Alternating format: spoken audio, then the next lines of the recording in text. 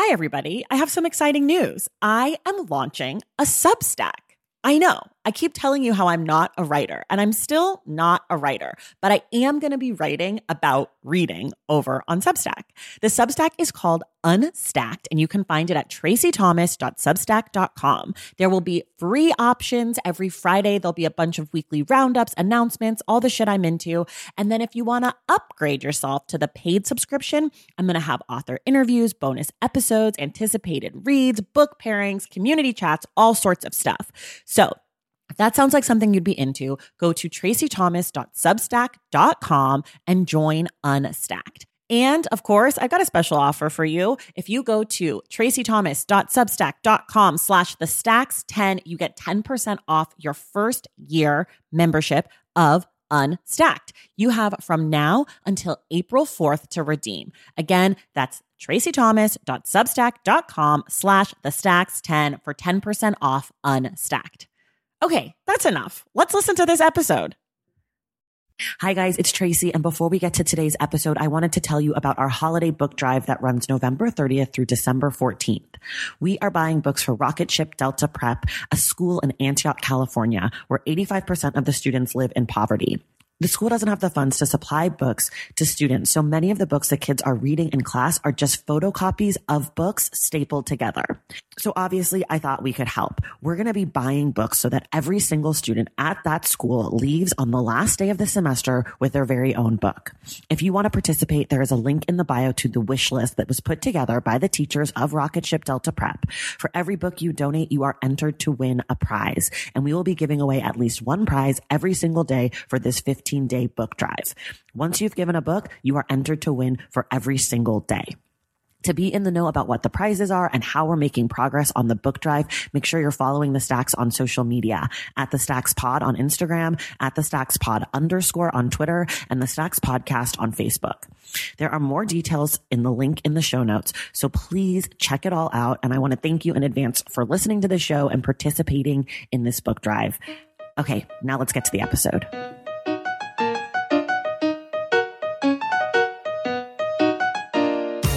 Welcome to The Stacks, a podcast about books and the people who read them. I'm your host, Tracey Thomas, and today our guest is Ayser Salman. Ayser is the author of The Wrong End of the Table, and today for the Stacks Book Club, we're discussing Tell Me How It Ends by Valeria Luiselli, a book about immigration told in 40 questions. Since this book is all nonfiction, there's not really any spoilers today, so feel free to listen even if you haven't read the book yet. All right, here it is, your weekly reminder. Everything we talk about on today's episode can be found in the show notes. There is a link there that will take you to all the books discussed today, as well as the social media accounts for the Stacks and our guests. Plus, if you shop through the links on Amazon, you're helping to keep the Stacks free. If you're looking for an amazing book recommendation, send us an email to askingthestacks@gmail.com. Myself and my guest will read it on air, discuss it, and then give you a personalized book recommendation or 5. So email askingthestacks@gmail.com with your name, what you're looking for, and maybe a few titles you've loved or hated. If you like the Stacks and want to support the work we're doing, here are a few easy ways you can help. First of all, join us over on Patreon. That's a website where you support the work we're doing and earn perks for yourself. We've got a virtual book club, we got inside access to the show, and we have an amazing community of other readers who love the podcast. So head over to patreon.com/thestacks to join in. The last thing you can do to help the show is definitely the easiest. Subscribe to the Stacks wherever you get your podcasts. Leave us a rating and a review, and tell your friends and family about the show. It goes a really long way to helping us reach new audiences. All right, now it's time for the Stacks Book Club conversation about Tell Me How It Ends by Valeria Luiselli. All right, everybody, we are back today with Ayser Salman. She is the author of The Wrong End of the Table. It's her memoir about being a Muslim, Arab, American woman in America. How are you, Ayser? I'm well. Thank you for having me. I'm so glad you're back. We are talking this week for the Stacks Book Club about Tell Me How It Ends, an essay in 40 questions by Valeria Luiselli. It's a nonfiction book. We are going to spoil the book if you haven't read it, but there's not really spoilers because it's basically just an essay about immigration. So that being said, I think you're free to listen if you haven't read the book. We always start here, Ayser. What did you think of this book? Well, I mean, I was blown away. Yeah. I was absolutely blown away. I told you earlier off mic that I hated you. I loved you for recommending it and also hated you because I was, I listened to the audiobook and I did it when I would hike, and I'm sure to the passersby, this was just me going, they're probably like, what's wrong with that lady? They're like, she's really having a hard time hiking. And I'm glad this book, first of all, I'm 100% glad this book exists. Yeah. I am glad I didn't read it before I started writing my own book, because I think I would have, again, my immigrant experience is so different. It's like, I don't want to diminish it, but it's immigrant light compared to that. Right. Like just what's happening right now at the borders is unfathomable. It's beyond. I can't even, I find myself thinking about these children and kind of what happened, the narrative of them that led them to be sitting at the table being questioned. Right. You know what I mean? Yeah. So if you haven't read the book, I'm just going to give you guys a little bit of background, then I'll tell you what I thought. So the book is Valeria, the author. It's 2014-15, and she's waiting for her green card and she can't work. So she decides to volunteer, helping do intake interviews with children who have come to America who do not have a guardian with them. So they're all underage. They are children, undocumented immigrants coming to America, mostly from the countries of Honduras, El Salvador, and Guatemala, coming by way through Mexico. So she is their interpreter. There's a questionnaire. It has 40 questions, and that's kind of the basis of this book. So all of this book is about these kids and her experience with them. And then she also weaves in some of her own personal experience as being someone who is trying to get her legal status in America. And in addition to that, she also weaves in some of the context, the recent historical context of how we got here, why this is a crisis, who these people are, what they're leaving, etc. Again, the book's only 107 pages, so she does it all with an economy of words that is amazing. And narrative, yeah. And narrative. She does a great job. I think this book is amazing. I read it in 2017 as someone recommended it to me, and I loved it then. And when Ayser and I were trying to figure out what book to do, she sent me a list of all these things that she would be interested in talking about, all things that made my heart sing, in intersectionality, immigration, women's empowerment, mental health.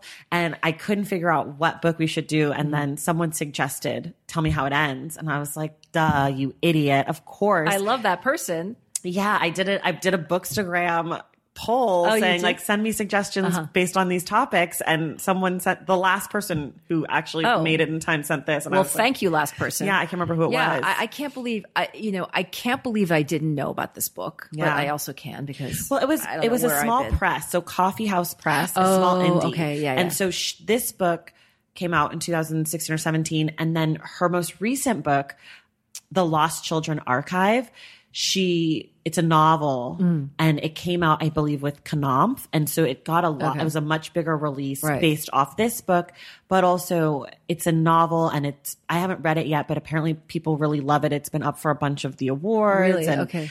And she'd written other books previously that I believe were fiction and nonfiction. So she's a writer. She's great. She's the way there's in particular something that she described. And it was one of the children, the two small children were being interviewed, and she talks about the sister answering questions, the girl answering questions while her sister undresses a crayon, and then rubs her fingernail on the bark of the crayon, and I just couldn't get that image out of my head.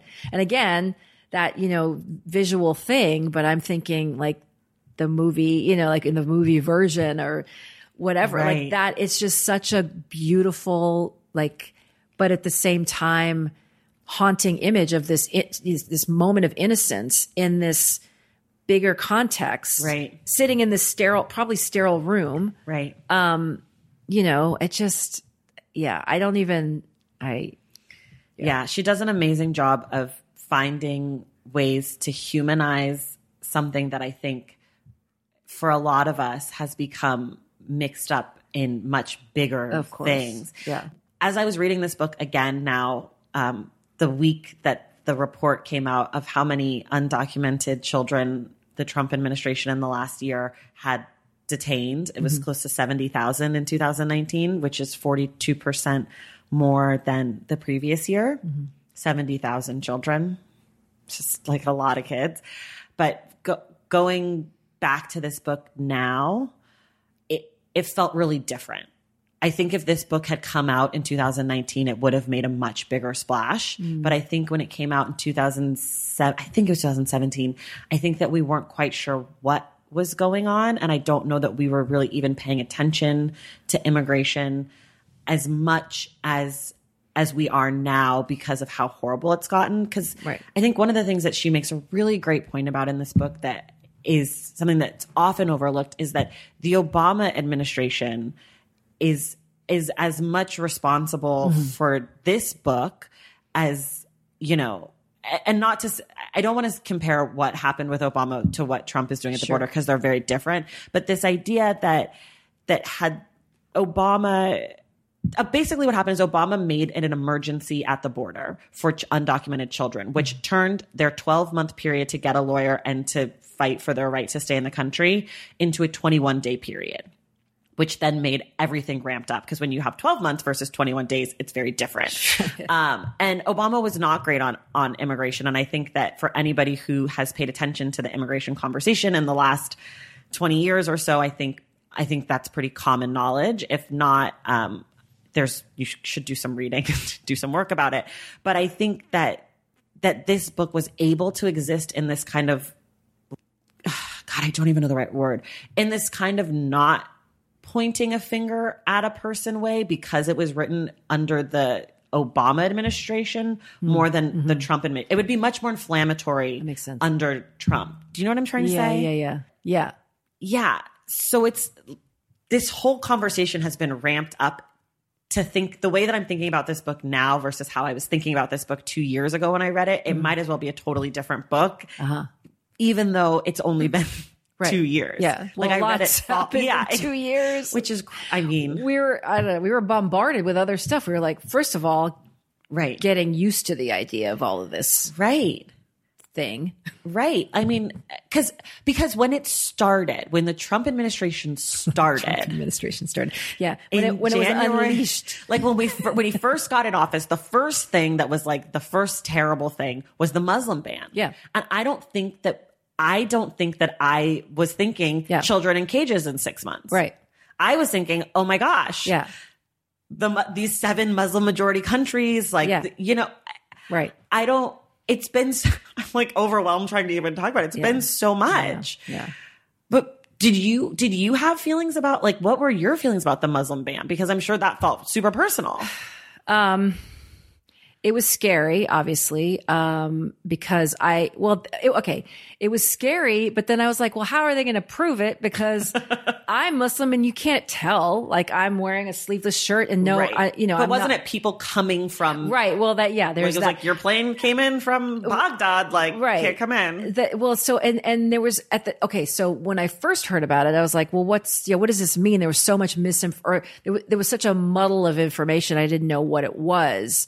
And, so it was just kind of, first of all, the initial outrage. Followed by the image of the airport protests, which was amazing to me. Like, that was, again, I think I chose because otherwise, if I didn't, it was going to be depressing as fuck. Can I say fuck? Yeah, I swear all the time. Because, the night of the election, I talk about this in the book, that I felt like, I was like, oh crap, this is bad. Like, this is my America. What's happened? Like, this is what we've elected. And then I think after, like, trying to understand it, like, why, how did he get here and who elected, who voted him and all that. Then that was, I think, when did that? It was after the Women's March. Yeah, that happened. So there was the Women's March, right? And then, I remember thinking, again, talking about intersectionality, I didn't feel connected as much to that. To the Women's March? Yeah. Yeah. And I found a lot of my friends of color, my black friends, but also my immigrant friends felt the same. Yeah. So that's when I discovered intersectionality. That's so interesting. Then the Muslim ban happened and the airport thing. And I was like, oh, wow. And then I felt like it was this weird thing where I was like, lawyers were on the floor with their laptops and on Sunday working pro bono, trying to get people. And I was like, okay, I think things are going to be okay in this country because I was focusing on the humanity. Right. The response, not the actual inciting events. Right. And so I think at that point I was like, I can't, obviously I got to stay abreast of the news and all that, but I got to focus on like the whole Facebook fighting and all that nonsense and people, online. I can't do that. Right. I have to focus on, not to be a Pollyanna, but I have to find what is the good. Right. And that's when I was like, okay, yeah, Trump is actually, this is how it's not horrible. This is how he's changing the game in a way for the good. So, but to answer your question, I was fortunate in that I wasn't directly affected, but I had friends whose elderly parents, one of them was, she was American and she went to visit the brother who was her mom was American living here, went to visit the brother and couldn't come back. And her medicine, like all of that. It's just like, what, the stories of the Iraqi elderly woman who was detained and you're thinking, what she needs her, Parkinson's medicine or whatever. Like what?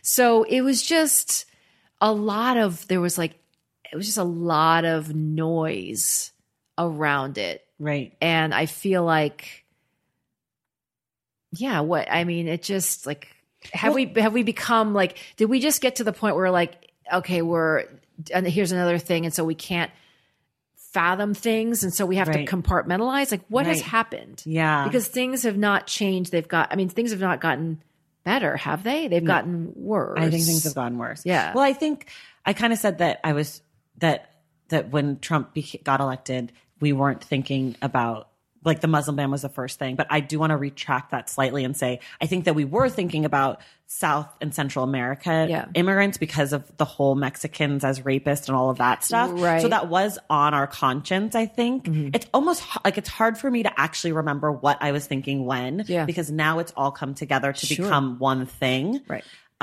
But so I do want to say that I actually think we were thinking about it. And I think that both the Muslim ban and then also his feelings about Central America were definitely top of mind. And I think when the Muslim ban happened, it was almost shocking that he actually followed through. Because that was one of the things that he had threatened. Right. Yeah. But it almost felt, because, politicians during the campaign are like, everyone's going to get vending machines in the high school school lounge. And like, we're all like, we're going to get Medicare for all and we're going to get this and we're going to get that. And it's kind of like this hopeful image of what my presidency will look like. Yeah. And I don't know that I've ever, in my lifetime, I'm not that old, but I don't know that I've ever had a president say, I'm going to do this thing and do it in like 2 weeks. Exactly. And it be such a fucked up thing. Right. Yeah. And I think usually it's like, I signed an executive order to say like puppies. And that's like the first thing that they do. Yeah, and this was like, I signed an executive order to say, fuck you to all these Muslim majority countries and people and immigrants. So happy February 7th, you know, it was like within a few weeks. Right. Yeah. And that's the thing. Like a lot of my parents' friends, that live here, Iraqi people, were kind of more sympathetic to him.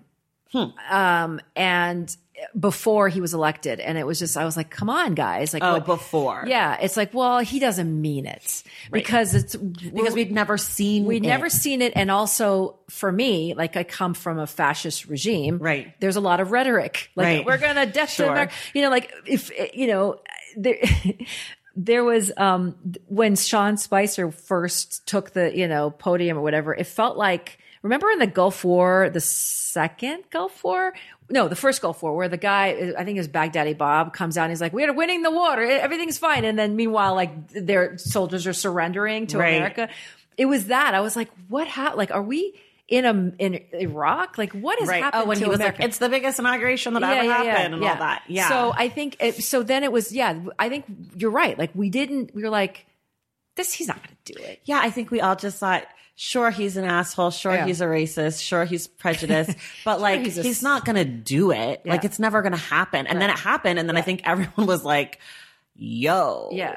Like, okay, so where are we supposed to be sending our money? Like what? Right. Like it was definitely like, cause you're right. The Women's March happened before, cause that happened on Inauguration Day. Yeah. Or the day after. Yeah. I think it was mid-January. It was January 20th. I think it was Inauguration Day. And I think everyone was like, okay, like we have to fight this presidency, whatever. And then this happened and everyone was like, oh, okay. So we actually have to respond. Like we have to engage with this type of stuff. And I don't think that in January 2017, I didn't think that I would be sitting here in November 2019 thinking like, we're still like, it's just worse and worse. Mm-hmm.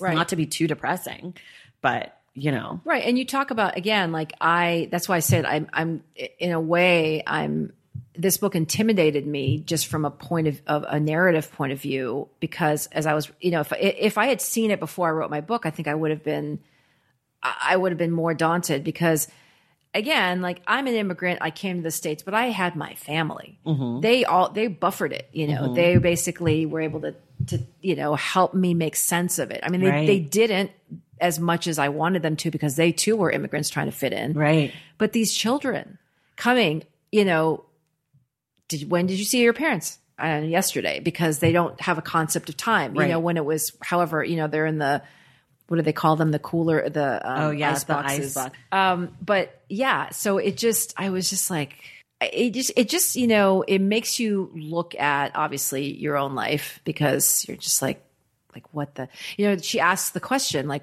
the general rhetorical question, why do we come to America? Like, what are we hoping? Right. And, in my case, it was to escape the fascist regime, the horrific thing that would unfold decades later. But it's like it's similar to what's happening now with, Syrian refugees. And do your parents are still alive? Yeah. Do they ever talk about if they would come to America now? Like, has that ever been something? No, that's a good question. I'm going to ask that over Thanksgiving. Please do. That'll be very Please light report back. Well, I'm curious.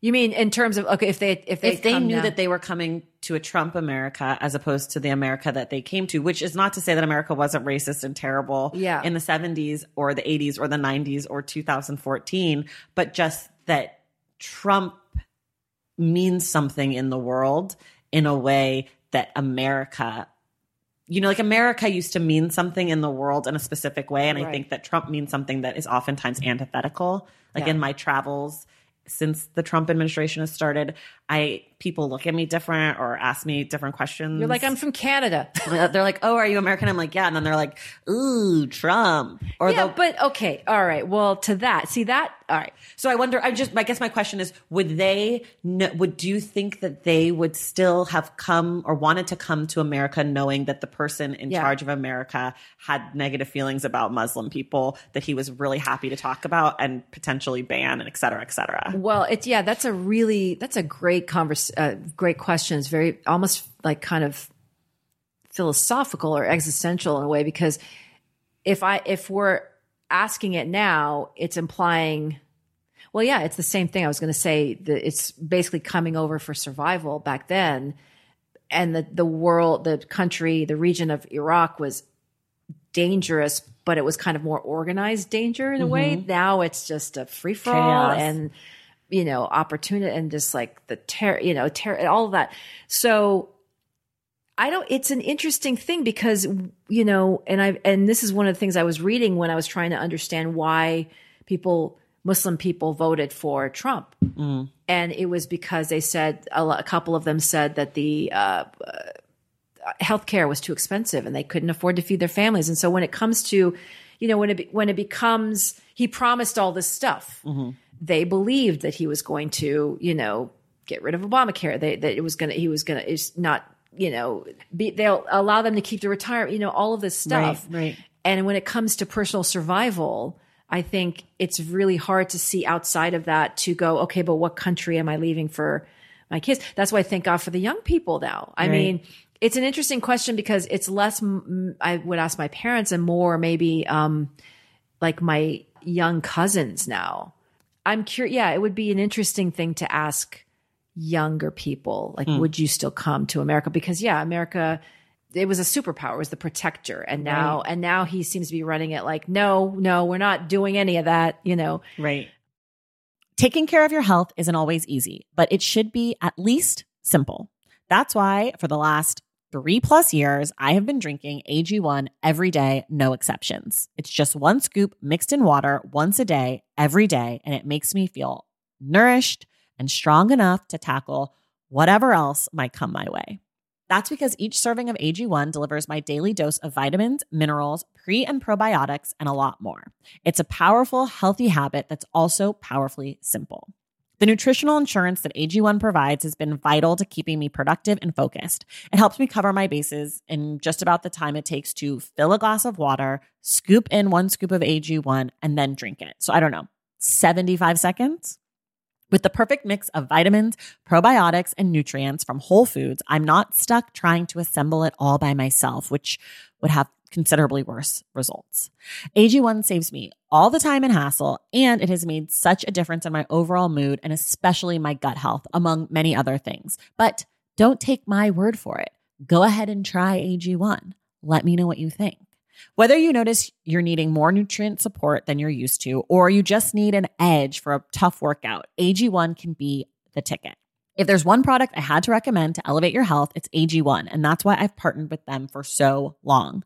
If you want to take ownership of your health, start with AG1. Try AG1 and get a free 1-year supply of vitamin D3, K2, and 5 free AG1 travel packs with your first purchase exclusively at drinkag1.com/thestacks.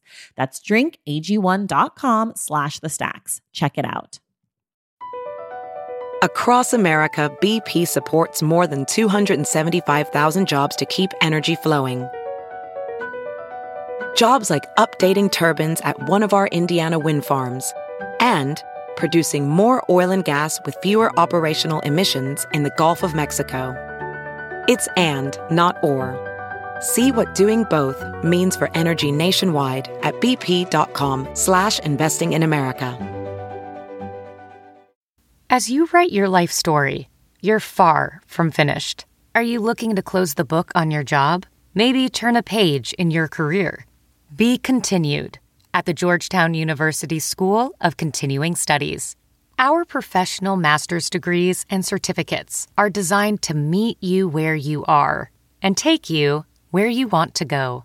At Georgetown SCS, the learning never stops, and neither do you. Write your next chapter. Be continued at scs.georgetown.edu/podcast. So one of the things that I found to be really important about this book, and I think that it made me think the first time in reading it and this time again, is the language that we use around people who come to America. She talks about the term illegal. Yeah. She talks about alien. Yeah. I think also wrapped up in that is the kind of humiliation and the way that Americans, people who are born in America, I should say, who have the privilege and the good luck and the fortune to just have been born in a specific place. Mm-hmm. Let's not forget that part of it, that there is a humiliation and a sort of, we denigrate people who want to come to this country and make them small and call them illegal and call them aliens. I found that part of the book is always really hard for me, and that conversation about how we talk about people. Mm-hmm. There's a conversation about the larger discourse because of Trump. Right. But that he didn't invent illegal alien. For sure, yeah. Like he didn't invent any of that. And I just wonder why we're not gracious towards immigrants, why we treat people who want to come to this country or who have to come to this country, who are refugees. I mean, she uses the term child refugees. She was like, what if we called them child refugees instead of illegal aliens? Yeah. Right? Like, it's like, I don't even know what my question is, but I just, part of the book. Why do we put them in boxes like that? Well, why are we so terrible? I mean, that's a bad choice. Yeah. Why are we putting them in these categories? Yeah. Why are we why do we suck? Well, why are we so terrible to other people? Like, I understand this idea of like, there's not going to be enough for me. or whatever. That's all in air quotes, people at home. It's fear. It's just fear. I mean, again, like it's this fear. Okay, no, it's not understanding something and being told that only the negative things, right? Like the use of the word illegal alien, like alien. I remember, I remember, I don't think we were ever designated as illegal alien because we came and we got our green card and this was the 70s. But yeah, we were aliens, like resident aliens or something. Right. And I remember thinking that was cool because it was space. You know, you're a kid, whatever you find. You ways. were 3. Yeah. Well, and then, but then like when my parents got naturalized when I was 12. Okay. So it was, but you're like, oh, aliens, I'm cool. I'm like a space, you know, Star Wars, whatever, blah, blah, blah. But it's, I don't know. It's this, I mean, it goes back to like, I don't want to compare this to the Holocaust. Right. But I mean, it's kind of that same, like when you don't understand something, you try to make sense of it. If there's fear in there, then you immediately want to distance yourself from it. And so it's easier to make it like they're not like us, right? These people, women, whatever, like, and it's happening across the board with all of that. Like, well, I think that people are always worried to bring up the Holocaust because it was the full realization of the worst possible things that you could do to a human. And I think that that's true for all genocides, that they follow that same pattern. But I do think that the beginning of what later became the Holocaust does have ties to what's going on now.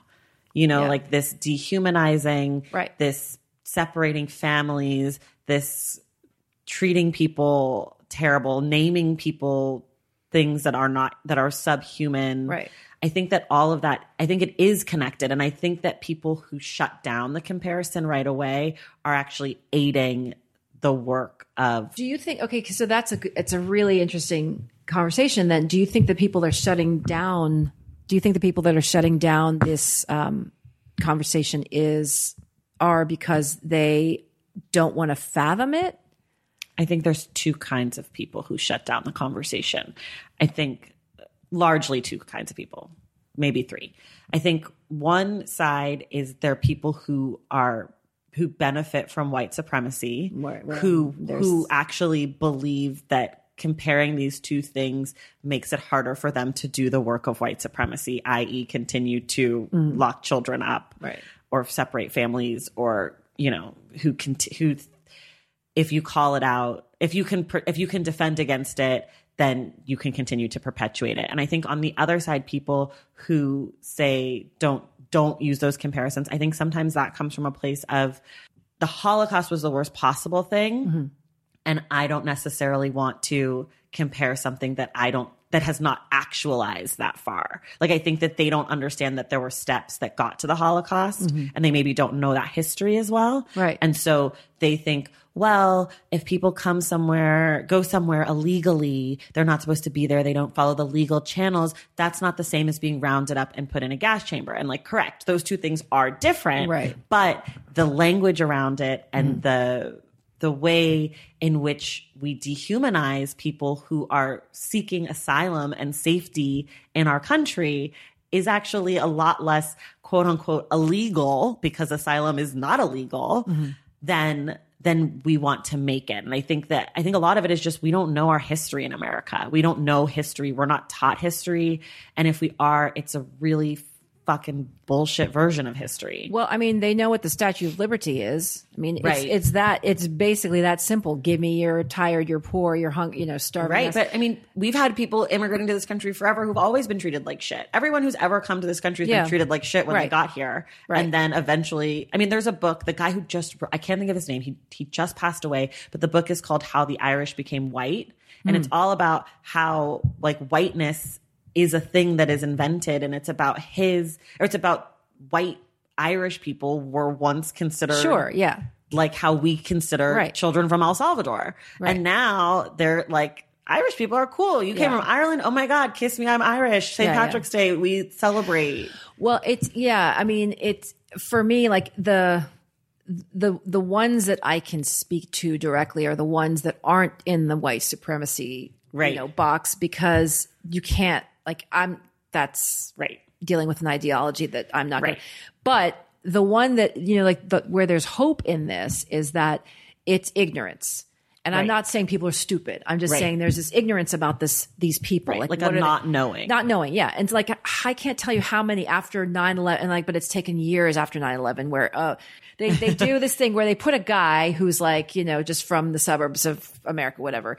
And then he, is working with a Muslim guy. Right. And he's like, oh, you're just like me, And it seems just kind of like a no-duh thing. But it may not be a no-duh thing. You know what I mean? Like, I think we have to kind of go back and realize that we're not, well, obviously what happened in 2016 in November, with the election was we realized, at least for me and my friends, and we're not even liberal elite or whatever, but like out here in California and then in New York, we realized we lived in this bubble where we thought things were getting better.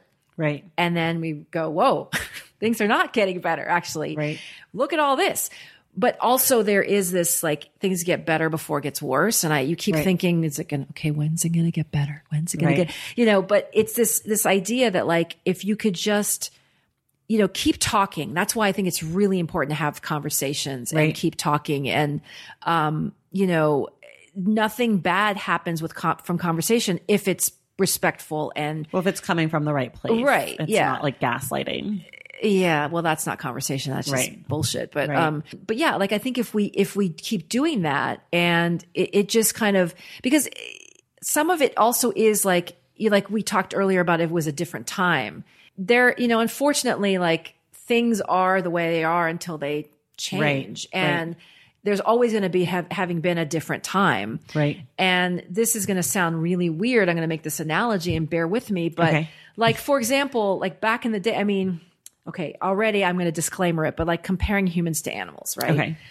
Like, they are humans and animals. I feel like there's no separate, like, you can't say a human being, it's that whole existential, the discourse of, is a human being's life more important than an animal's life? Right. And I think, we grew up thinking, yes, that's why there was animal testing. Oh, they're just animals, whatever. Right. And then, learning more that they're not property. I read an article where it was like, animals are not property. They have emotions like us. Right. And that should, kind of allow people to go, okay, well, they're part of the family in a way. Right. And the reason I bring this up, again, weird analogy, but it's just all about, like, just the education and learning and studying and just going, look, this is not, you can't, like, look at it from a distance. You have to get closer to it. Right. And that's the thing. Like, well, it's about people's willingness to be open-minded and to learn more and to understand and to change the way that we talk about things, whether it's an animal or a person. Right. And I'm not in any way saying, I just feel like your listeners are going to be like, what is she saying? My listeners are super smart. They understand. Good. They understand. Okay. And if not, you can DM me. Don't yell at Ayser, please. Like, it's you fine. can yell at me. Well, okay. I'll hear. I prefer it, I guess. I'd rather ignore it. I'd rather just like it and move on. But the point is that, like, I think it's just having conversation. Right. That brings it literally to the table, right? Instead of, well, what I like about you and our talking together is that I feel that you have a really positive outlook, and I feel like you are one of those people that sees, like, the good in other people, which I really like, because I think that's a hard place to live. I think that's harder than seeing the worst in people. Like, I think it's easy to see bad in others. I'm definitely a little bit more on the pessimistic side. It's just, I guess, who I am. I don't know.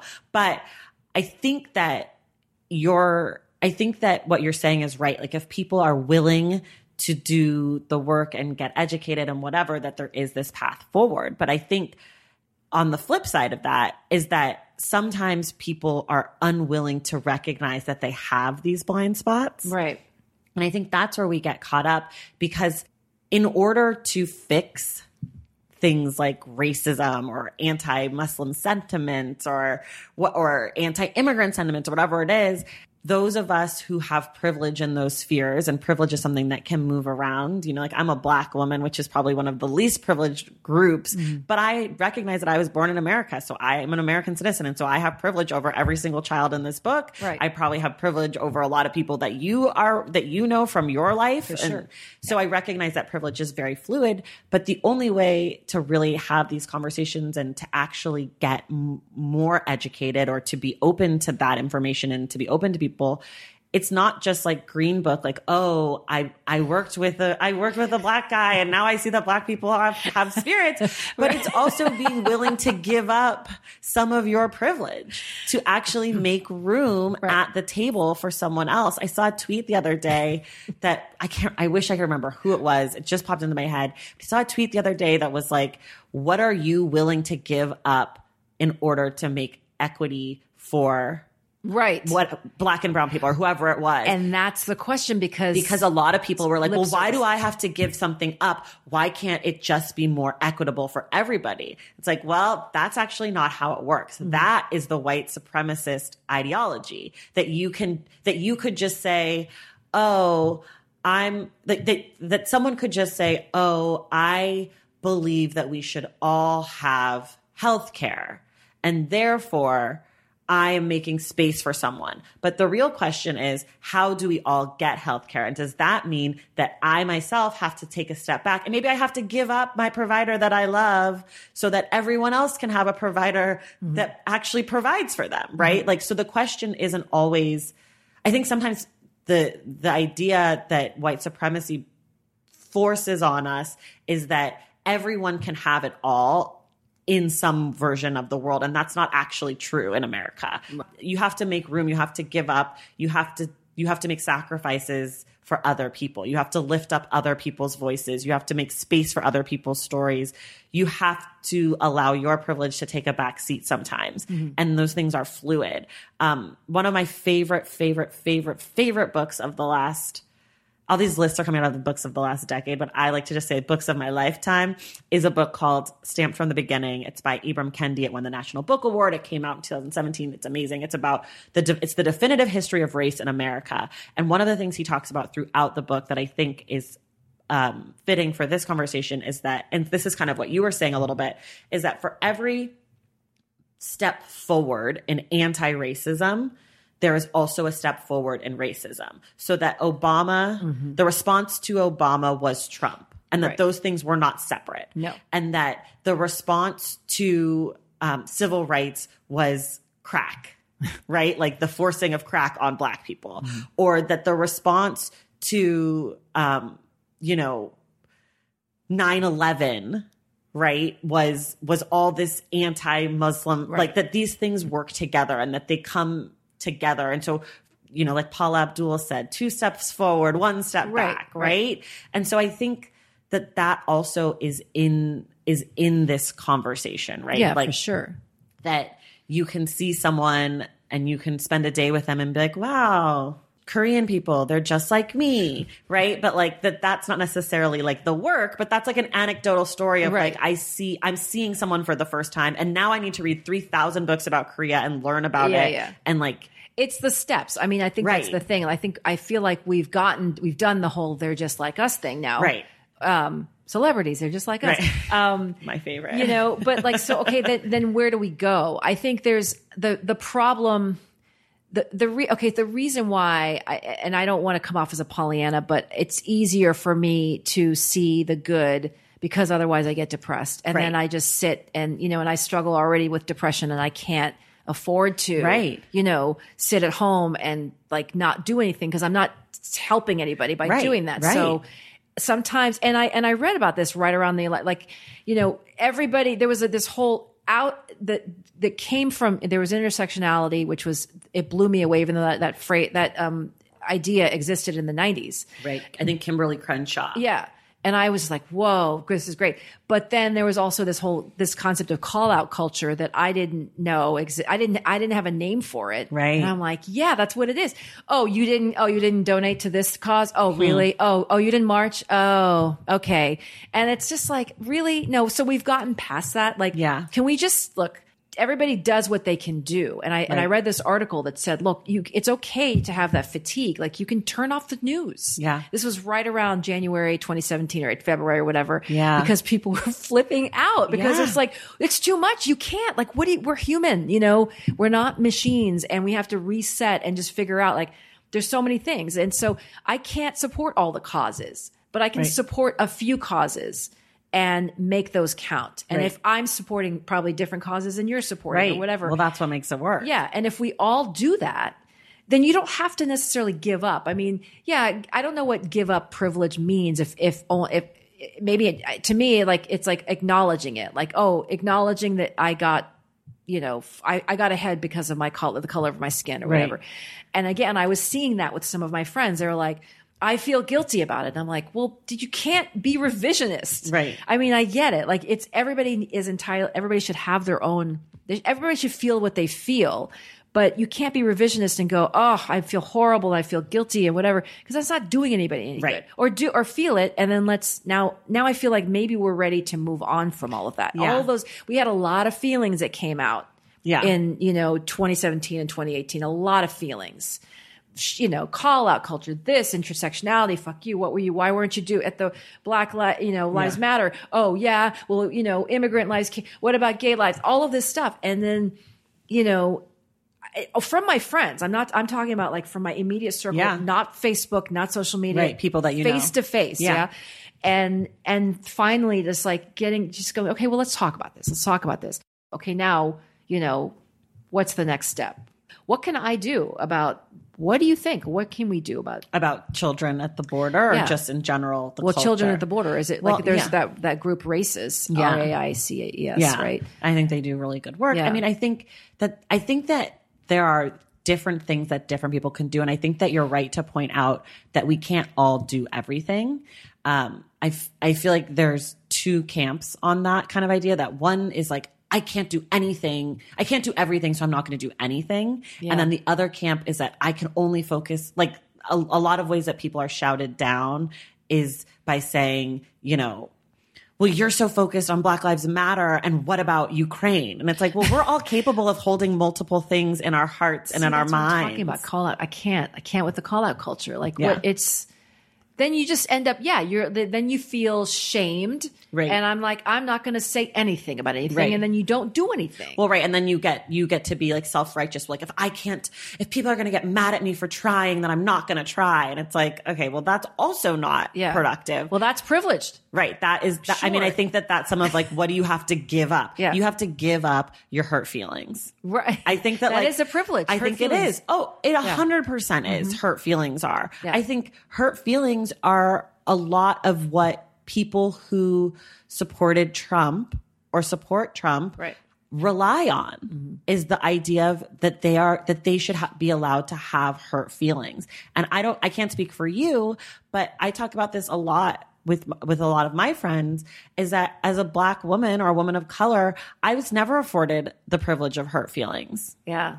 Like, no, I was always the one being called out, being told I was being mean, that I was a bully, that I was a bitch. And it wasn't until I started working in more of like a corporate setting that I recognized that was racist and sexist. Yeah. And I remember saying to my boss, this is bullshit because I'm demanding that my employees show up on time, ready to work, and I'm the bad guy. Really? That's what it was? I was mean to my employees, quote unquote. I'm sorry that I was raised to have high standards about work and that you weren't. Yeah. But that doesn't make me a bad guy. No, but if you were again, I don't want to call out the color card, but if you were a white man, now you had two things. You had I had a white man boss at this job who picked on me so bad. But he was white and he's a guy. And he was strong. Yeah, exactly. And that's the thing. Like, I hope this was a while ago, because if you're going to tell me this. 2015, 16? 15, okay, well, 16? that's still long. Again, like, that's me going, okay, well, I'm hoping it's not, like, you're not just saying, like, 2 months ago, because. No, but I still think it's that ingrained. It's true. Like, I still get feedback on this podcast about me, or like I've been called divisive. And I'm like, I'm not divisive. I'm just Black. Like, I have these experiences. I'm sorry that it makes you feel uncomfortable. You should put that on a t-shirt. Right. Should not divisive, just Black. Yeah, no, but that's the thing. Like, I I will go on the record as saying I have, thank God for Botox, not because of the aging thing, because I'm Middle Eastern and we have that knitted brow. And I'm not kidding. When I was a kid, I've had that, like, I can't do it now because I've had Botox, but, if you could see me. No, but when I was a child, I was always like, I had that little, furrowed brow. Yeah, furrowed brow when I was young. And so whenever Botox, the day that it happened, I think I gave it. Me up. Yeah. I'm like, let me, poison in my head. Yeah. But because I got sick and tired of people going, why are you so angry? Why are you pissed off? And I had been in a position where I was like, when I was a 16-year-old, I was a concession manager at a local pool in Kentucky. Right. And they're like, oh, you're mean, you're not a good manager, whatever. And maybe I was crappy. I'll give myself that. I was 16, sure. But I'm sure I've always tried to be light. I think that's one of the reasons why I wanted to have a page boy haircut and, wear the plaid. And like, I wanted to disappear. I did not want to be the strong, right. I had these strong features and I'm exotic or whatever. And now I'm like, I wish, but it's, you get older and things like shift around, but, right. But yeah, it's like, that's what it is. Like, you have to soft sell, you have to soft, pussyfoot around it. Right. When you're Middle Eastern, but then you're a woman. And, we've had this conversation about, getting into the, in corporate, where women have to stop saying things like, I just want to, if you could just, we right. do that because this is why I did it, to make it okay for my male coworkers to not think that I was being, attacking them. And because right. I work in again, you make excuses. I work in a creative field. They're very sensitive, whatever. But the bottom line is, these are all the coping mechanisms. Like, right. how many coats that we've had to wear? I'm tired. My shoulders are, right. like all of this stuff that you carry with you to make other people more comfortable. Yeah. And it's hard to young people now, they're where it's at. Like the millennials, right. young, they don't have any of that. I don't know. I think they do. Well, okay. I should say we fought for it. But I think that they still do, because still think that the levers of power. But I feel like in high school, the kids in high school are so much nicer now than when I was in high school. I don't know. But you're not in high school. No, but so maybe you don't interact with them in the same way. That's true, but I've talked to some. I mean, again, yeah. I haven't done a. No, I know. I just wonder. I mean, I hope that you're right. I would like you to be right, because it would make me feel better knowing that kids. Well, and again, these are. I haven't done a whole cross section right, of all the neighborhoods, but it just feels like I don't know.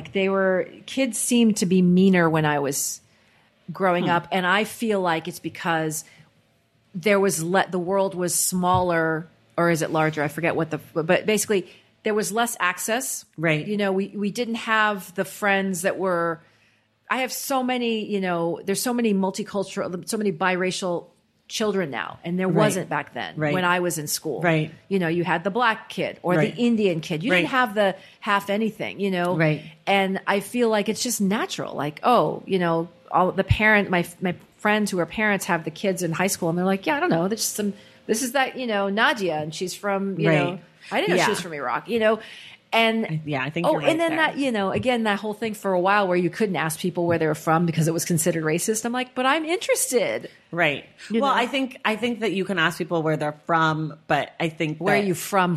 Yeah, that's the one. but where were you from before that? All right, relax. Right. Do I have to explain to you how slavery worked? We are from America. We've been here longer than you. Okay. Thank you. But then this is where I get the privilege, where I was like, well, I'm from the Middle East, so I can ask that, but you can't, white person, right. So yeah, we all have privilege. And I think if we just accept it and I'm not asking my Caucasian male friends to be any less, well, okay, let me rephrase that. I'm asking them to be less of, I don't know where you're going with that, but I am asking. I don't know. I'm standing on a rock somewhere, like a platform. No, I'm okay. Yes, maybe the white men should be less, but I don't know. I'm about being authentic, but being authentic if it's good, not like don't be a shithead and go, I'm being an asshole, but I'm authentic. You know what I mean? Well, I almost prefer that sometimes, because then I'm like, well, I see you now.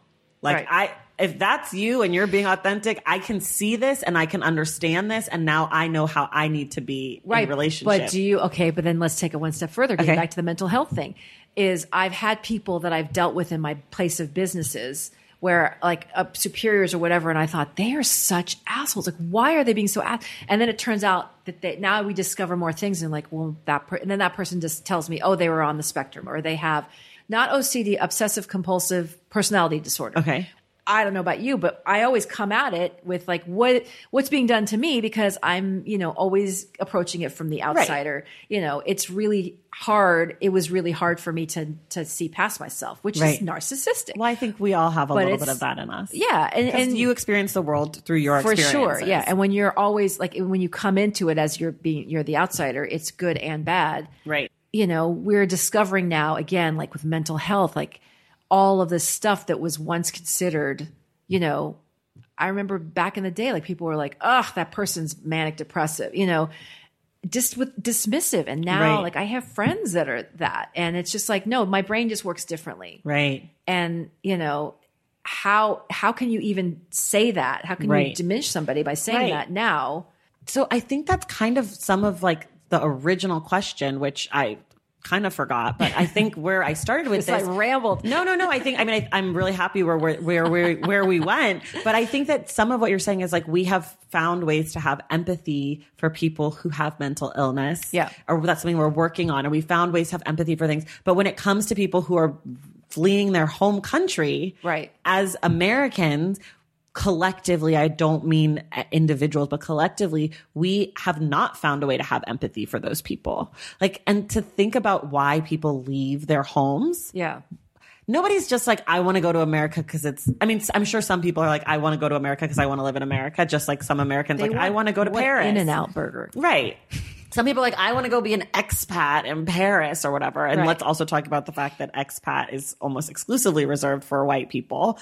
But that's not true, actually. I have at least one African-American, two actually African-American. One lives in Korea. But I'm saying like the phrase. Right. Like, they don't refer to nobody it. refers, like it's, there's something going on with the term expat that we're not dealing with, which isn't for another episode. But that we like are come to that. That we're able to like find empathy we're able to find empathy for racists. We're able to find empathy for people who have all sorts of things that are different than us. And yet the empathy for people who are leaving their home countries for fear of death and reprisal and all this stuff, I just feel like we have got to do better. Well, and she brings up this, and I'm not saying this applies to the people that maybe you and I are talking about, but she says, because what you said earlier, like it's the war on drugs. Well, right. And a lot of this is our fault. Yeah. And so to look at it, I wonder if that we don't want to look at it as this bigger problem because it's a problem that we've created. Right. And so this is like a byproduct. And as we try to process it, and I say we, because I'm referring to the we that you're referring to. Like the collective American. Yeah. Whatever these people that aren't thinking in terms, like it's not connecting to our brains. It's not that, it's like, oh, it really is just easier to not think about it. Right. Until it comes to us. Right. And like I say we also because I do include myself in it because I've allowed for a lot of this to happen in my conscious adulthood without paying attention to it. Well, sure. How could you? Right. But so that's why I also include the we as in kind of like we're all complicit in what's going on at the border. Yeah, yeah. Some of us more so than others. For sure. A lot of the crisis at the border has to do with the drug infiltration into America. And that has to do with the drug consumption in America. Right. And if the people weren't doing all the drugs in America, they wouldn't be bringing the drugs to America because nobody would be buying them. You just have drugs like we have litter. Like you just have like bars of cocaine laying around because nobody was doing it. But like, and the same thing with the gangs, right? Like Barrio 18 and MS 13 both started in Los Angeles. Mm. And these are the gangs that now are back in El Salvador and Honduras. And they're the gangs that people are trying to get away from. And of course they've changed from what they were here. But like that is an American gang. Mm. Like we did this. this isn't something that we can be separated from American foreign policy, American immigration policy, the war on drugs, gang violence. Like that's all these children who are 7 and 5, they are living this life because of us. Sure. And like, we're not dealing with that. Right. And from the top, as in our president, all the way down to a lot. I mean, some people are doing that work. So if you're doing that work, fucking thank you. Yeah. But you know, what is what can you and I do? Well, that's the hard part. I mean, I think I choose to give money to organizations. That's what I do too. And I think a lot of it, when it comes down specifically to the children who are being detained and all that, is that the money has to go to places where they can find lawyers. Like, it's like organizations that provide those services, because I think that's a lot of the day-to-day. How can you change one child's life? But I think also a huge part, and this sounds so silly and like, duh, but it is voting. You know, like I think that's a thing, and paying attention to what people are saying about, like, it's very sad to me. We're recording this on November 14th. So it's before the November Democratic debate. But the fact that Julian Castro is not going to be on the stage on November 20th is like, that's a huge blow, because he's someone who is a progressive candidate, who is pushing the conversation forward when it comes to people of color, to immigration, to women's rights, to reproductive rights. And, you know, I think supporting someone who does that work is important, and not just on a presidential level, but a local level. And I think if you live in a state that is a border state, it becomes 100 times more important. So those are a few things you can do. And I think if you are bilingual and you speak Spanish, and you can do volunteer in the kind of work that Valeria was doing, she was doing it in New York City. So you don't have to be in Arizona to do the work. But if you can do that work, and if you can't, financially supporting those organizations, or seeing if there's some sort of clerical work you could do, you know, like I think just asking those questions, if this is something that you are passionate about, I think that there are lots of resources, and I think that it's top of mind for people right now, which is good, because it's so terrible. Well, and that's the thing, you mentioned voting, and that it comes down to when you make a lot of people say, oh, well, whatever, it's not going to matter in California, my vote's not going to count. But that's that, you know, if, you know, it's fine if I don't vote, other people will do it. You know, it's that thing. It's just knowing, it's like basically taking care of your side of the street, whatever, doing your thing, and just every vote counts. And just basically simplifying it that way, instead of making it, you know, I think if you just went in a bubble and voted and not worried about, okay, well, is my vote going to count or whatever? It's just like, what do I stand for this? You know, I'm just going to make my vote count and then move on. I think that will be, you know, I think we need to start thinking that way, and think less, what is it? Think globally, act locally, but we need to maybe think locally as well, because I feel like we're getting too global, and it's overwhelming us. And maybe these, you know, maybe a lot of us that want to do things we want to, but we're just overwhelmed. So maybe that's and a lot of local elections are decided by a handful of votes. It's not like the presidential election. Last time around was in Kentucky, my home state. Yay, Kentucky. That was just a handful of votes. For the governor. And I think when we talk about voting and all that, I mean, we're in California, and our primary just got moved to Super Tuesday, which is in March. It used to be in June. So now all of a sudden, California really does matter when it comes to the presidential election. And I think this time around, with 5 million candidates, wherever you are, you actually do get a voice, and your vote does count, and you should vote for the person that you think you want to see be the next president, and not the person you think will beat whoever the other person is. I think we have that opportunity this time around, which is exciting, even though having 7 million candidates is my nightmare. But there is something positive about that, because you do have the opportunity to say, I'm going to vote for the candidate who believes in the things that I believe in, and not just vote for the lesser of two evils, or the person that I kind of like because I only have one other option, or whatever that is. Before we get out of here, this is about the book very, very specifically. One of the things that Valeria talks about in the book is the role of the interpreter in all of this, because she is the interpreter. She's taking down what the children's answers are. It goes on this sheet, and this sheet is used by the lawyers to try to defend the children and get them asylum or SIJ status. And she talks about how there's a really fine line between interpreting and translating. And I thought that that was like a really special observation. And I thought that it just, because it plays such an important role in what happened to the kids, it just was something that stuck out to me. I don't know if you remember that moment at all. I don't, but now that you're mentioning it, it's coming back to me. That's a really good.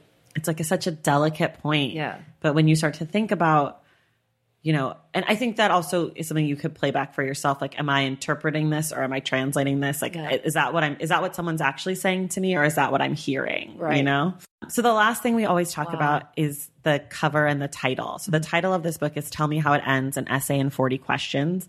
I think the first time we hear about the title in the book, I've written down is page 55, which is her daughter asks her, tell me how it ends. Cause she comes home and tells the stories of these kids that she's seeing, and her daughter wants to know what happens. Do they marry the prince, and do they end up what's the ending? Yeah.